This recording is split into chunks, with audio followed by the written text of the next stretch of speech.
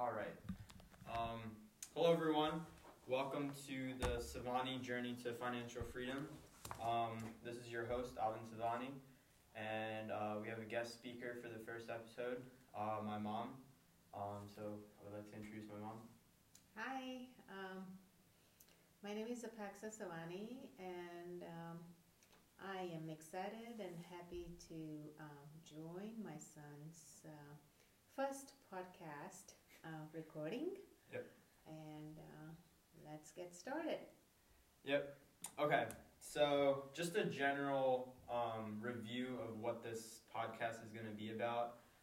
It's going to be about life in general, the ups and downs, kind of battling adversity, and becoming a better leader in the business world. So that is what I am looking to achieve. I'm a young man, 21 years old. I'm in my last year of college at Temple University, and I would like to expand on my leadership practices and skills in the business world. So some of the other things that we're going to review, which is what our podcast is going to be about, is finance in general, financial literacy, also real estate, knowing the different terms, regulations, and laws in real estate. So so we're also going to be covering different topics such as investing, what your portfolio has been looking like, accounting and finance, behavioral finance, as well as like capital budgeting as well. So those are some other topics to discuss. So I would say my definition of a good leader is someone who encourages others to seek their goals and ambitions. So not only leading yourself, but reflecting that on other people. So I also like to abide by ethical principles, such as like utilitarianism. That's a rule that I abide by.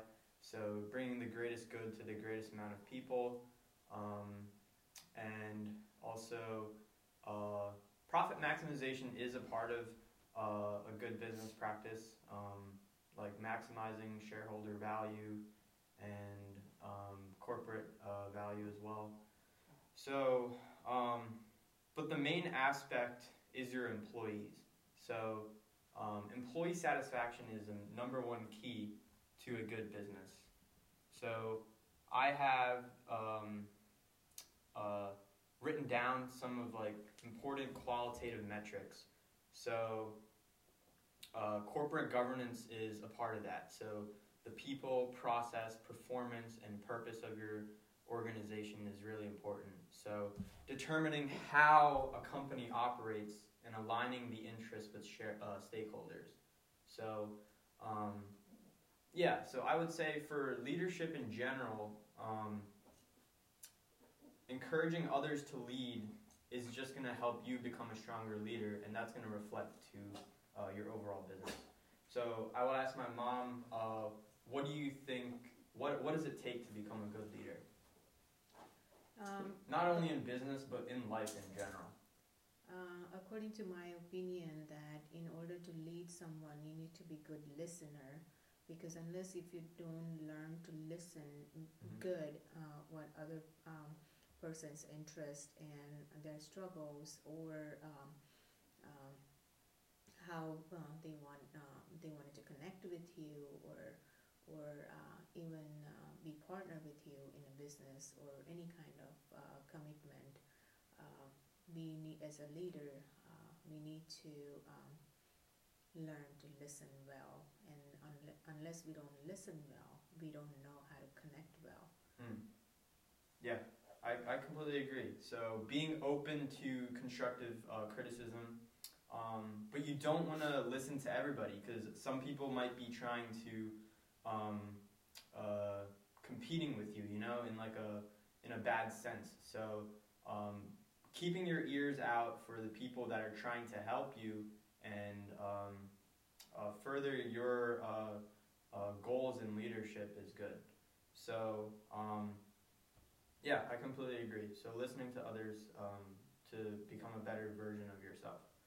Um, Next would be becoming stronger mentally than emotionally. So oftentimes we kind of let our emotions take control of our day-to-day processes, you know? Um, and we might not agree with someone that's close to us, um, and that's definitely gonna happen. But becoming stronger mentally in the mind is really important to achieving your lifelong goals and ambitions. So yeah, what do you think about that? Stronger mentally. Um, Stronger mentally is that there is a thought process that we need to learn to um, understand that what good thoughts that are good for you, because according to your thought that you learn to receive and believe, your emotions gonna tie into.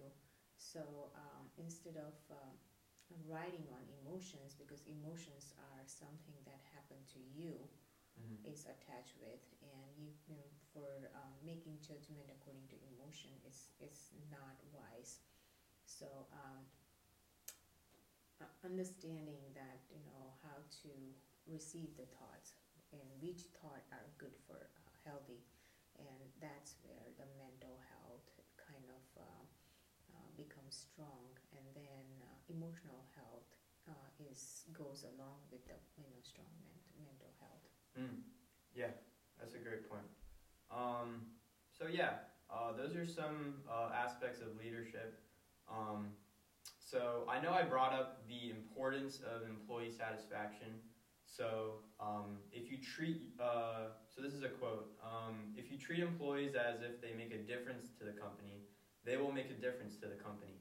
At the heart of this unique business model is a simple idea. Satisfied employees create satisfied customers.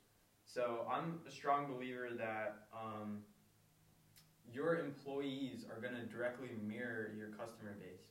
So having a diverse employee base that is willing to contribute different innovative ideas and offer like opinions towards like higher levels of management. So not from a top bottom, but a bottom up management is a great way to facilitate that innovation. So, and that'll directly reflect the products that you're putting out, and also like new versions of products. That's going to also affect that. So, customers are going to be more willing to, from a diverse background, are going to be more willing to look at your company and say, I think I like that product. It might suit my family or just life in general. So, yeah, so I would probably bring up like a basic example. So let's just say like Starbucks, for instance. They sell a variety of different coffees, right?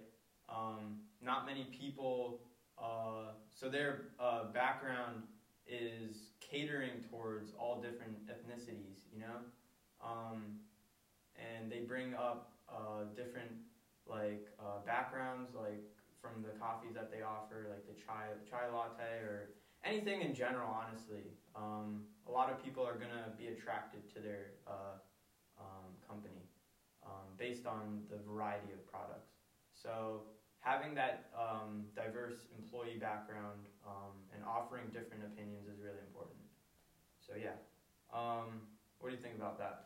So can you think Yeah. of like another company that has like different backgrounds of ethnicities and something like that that affects their products?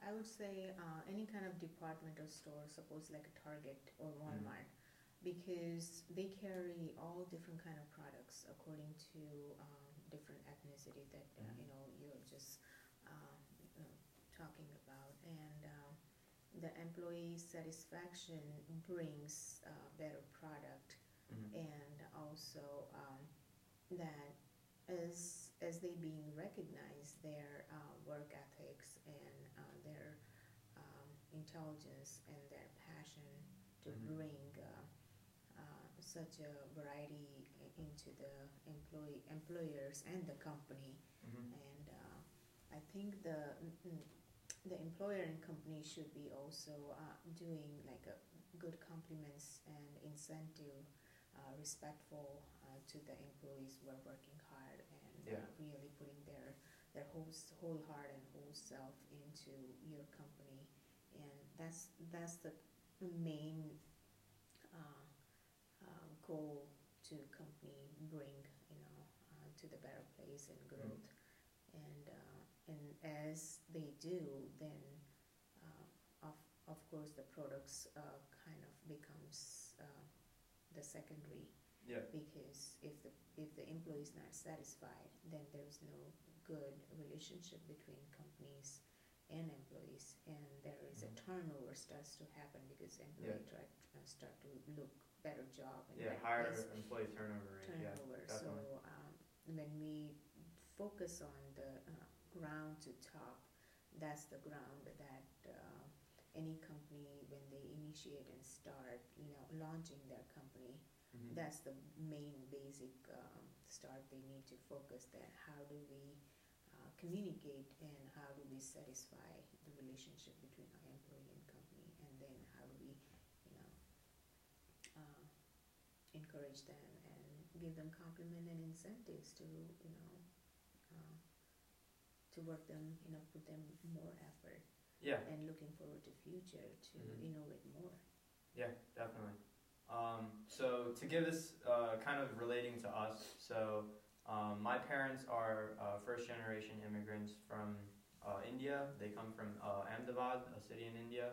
And I was born here and I was raised in America, in Pennsylvania. So it was definitely a struggle growing up as kind of the minority at my school.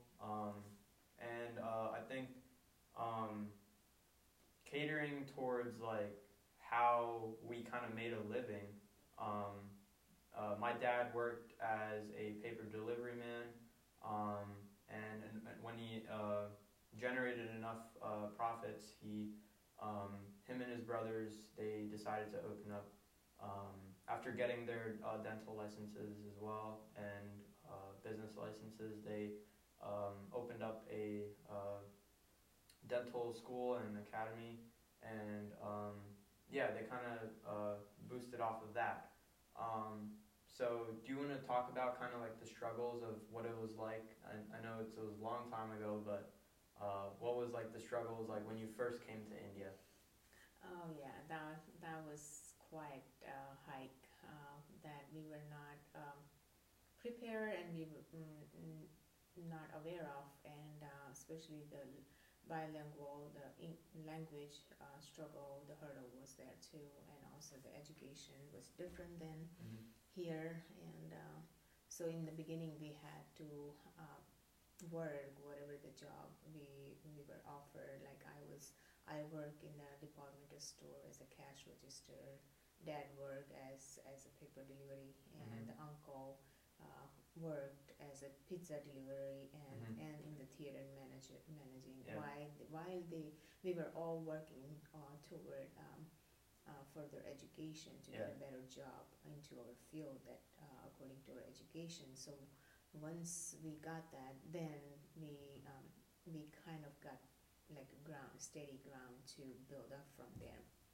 And then so I started working in hospital as a microbiology. Dad was working as an engineer, established the real estate construction and also the corporation management and everything. And uncle got the dental license and dental office. So we everybody worked their own field according to their education, according to their expertise, and then they were all bringing together on the one table, and that's how the foundation, the family business started. And then as we started hiring employees, and then through the profit, we started with one office, and then we bought a second and third, and according to like the staff has increased, employee staff has increased, and Yep. material has increased, and then same time we continue learning how to manage it, well, how to build a relationship better with the employees and the communities, because American, wherever the work office was, that we had to work with the township and communities, and also build the patient portfolios also, and marketing and advertising, and so there were a lot of one after chain kind of reaction, kind of business opportunity opened, and it was a struggle. Every new opportunity brings new struggles, because you are not you have not worked there, you have not learned about it. Yep. So it's another level of the learning process that you have to go through in order to build.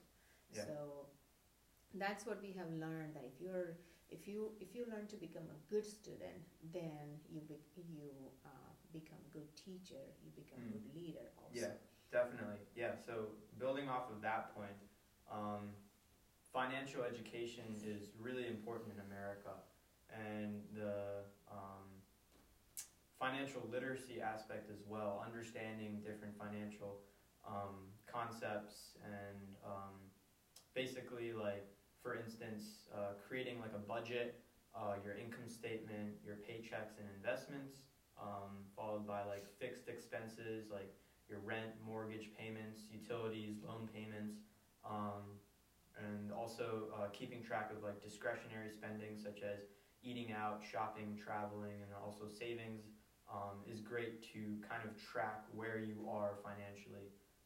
So that budget and tracking your monthly payments as well is great. Next would be getting like an annual credit report.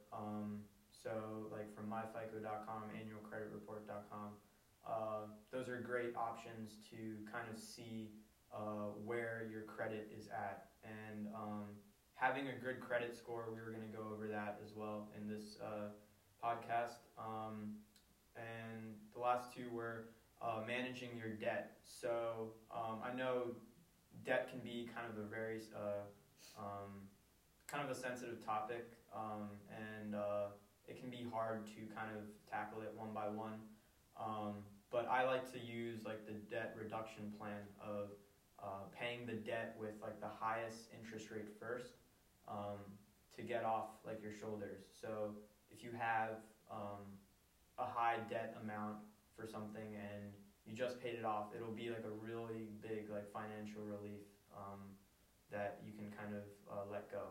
So managing your debt is really important.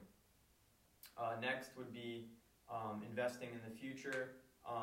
So maxing out like 401k plans, creating your IRA with different like diversified portfolios, your mixture of stocks, bonds, risk-free assets as well, is great for your IRA. So, and another topic in financial literacy is that compound interest aspect. So the time it takes to kind of double, triple, or quadruple your money is based on that interest rate. So, and it comes from like the rule of 72 as well. So it's like 72 divided by your interest rate. So those are great things to know, like the timetable of your growth of money. So yeah, so we're going to be talking about a lot about financial literacy in this podcast, and we're also going to be talking about investing, and from the capital budgeting aspect, like the payback method, net present value, internal rate of return, cost of equity, cost of debt, weighted average cost of capital. So those are great topics to go over, and I will be going in depth of each of them as well. And also knowing, like I said, knowing the time value of money and your cash flows, your cash inflows and cash outflows is really going to kind of realize like your profits and see where you are like financially. So I think this is a great introduction. definitely it's good to get the nerves out a little bit since this is the first episode. And hoping to talk more about finance and real estate, and also just life in general, the struggles towards financial freedom. I know my parents, it was definitely a difficult journey, and but knowing the right steps to take, knowing building your support system as well, the power of networking is going to be a great aspect towards building your future and your identity in a sense. So this is going to be a great podcast to further expand on, and I'm glad we started this. So anything else that you would like to add, Mom? No, I'm so proud of you, and I'm so happy to be part of your introduction podcast, and looking forward to the next one. Yep. Thank you. All right. Thank you. See you next time.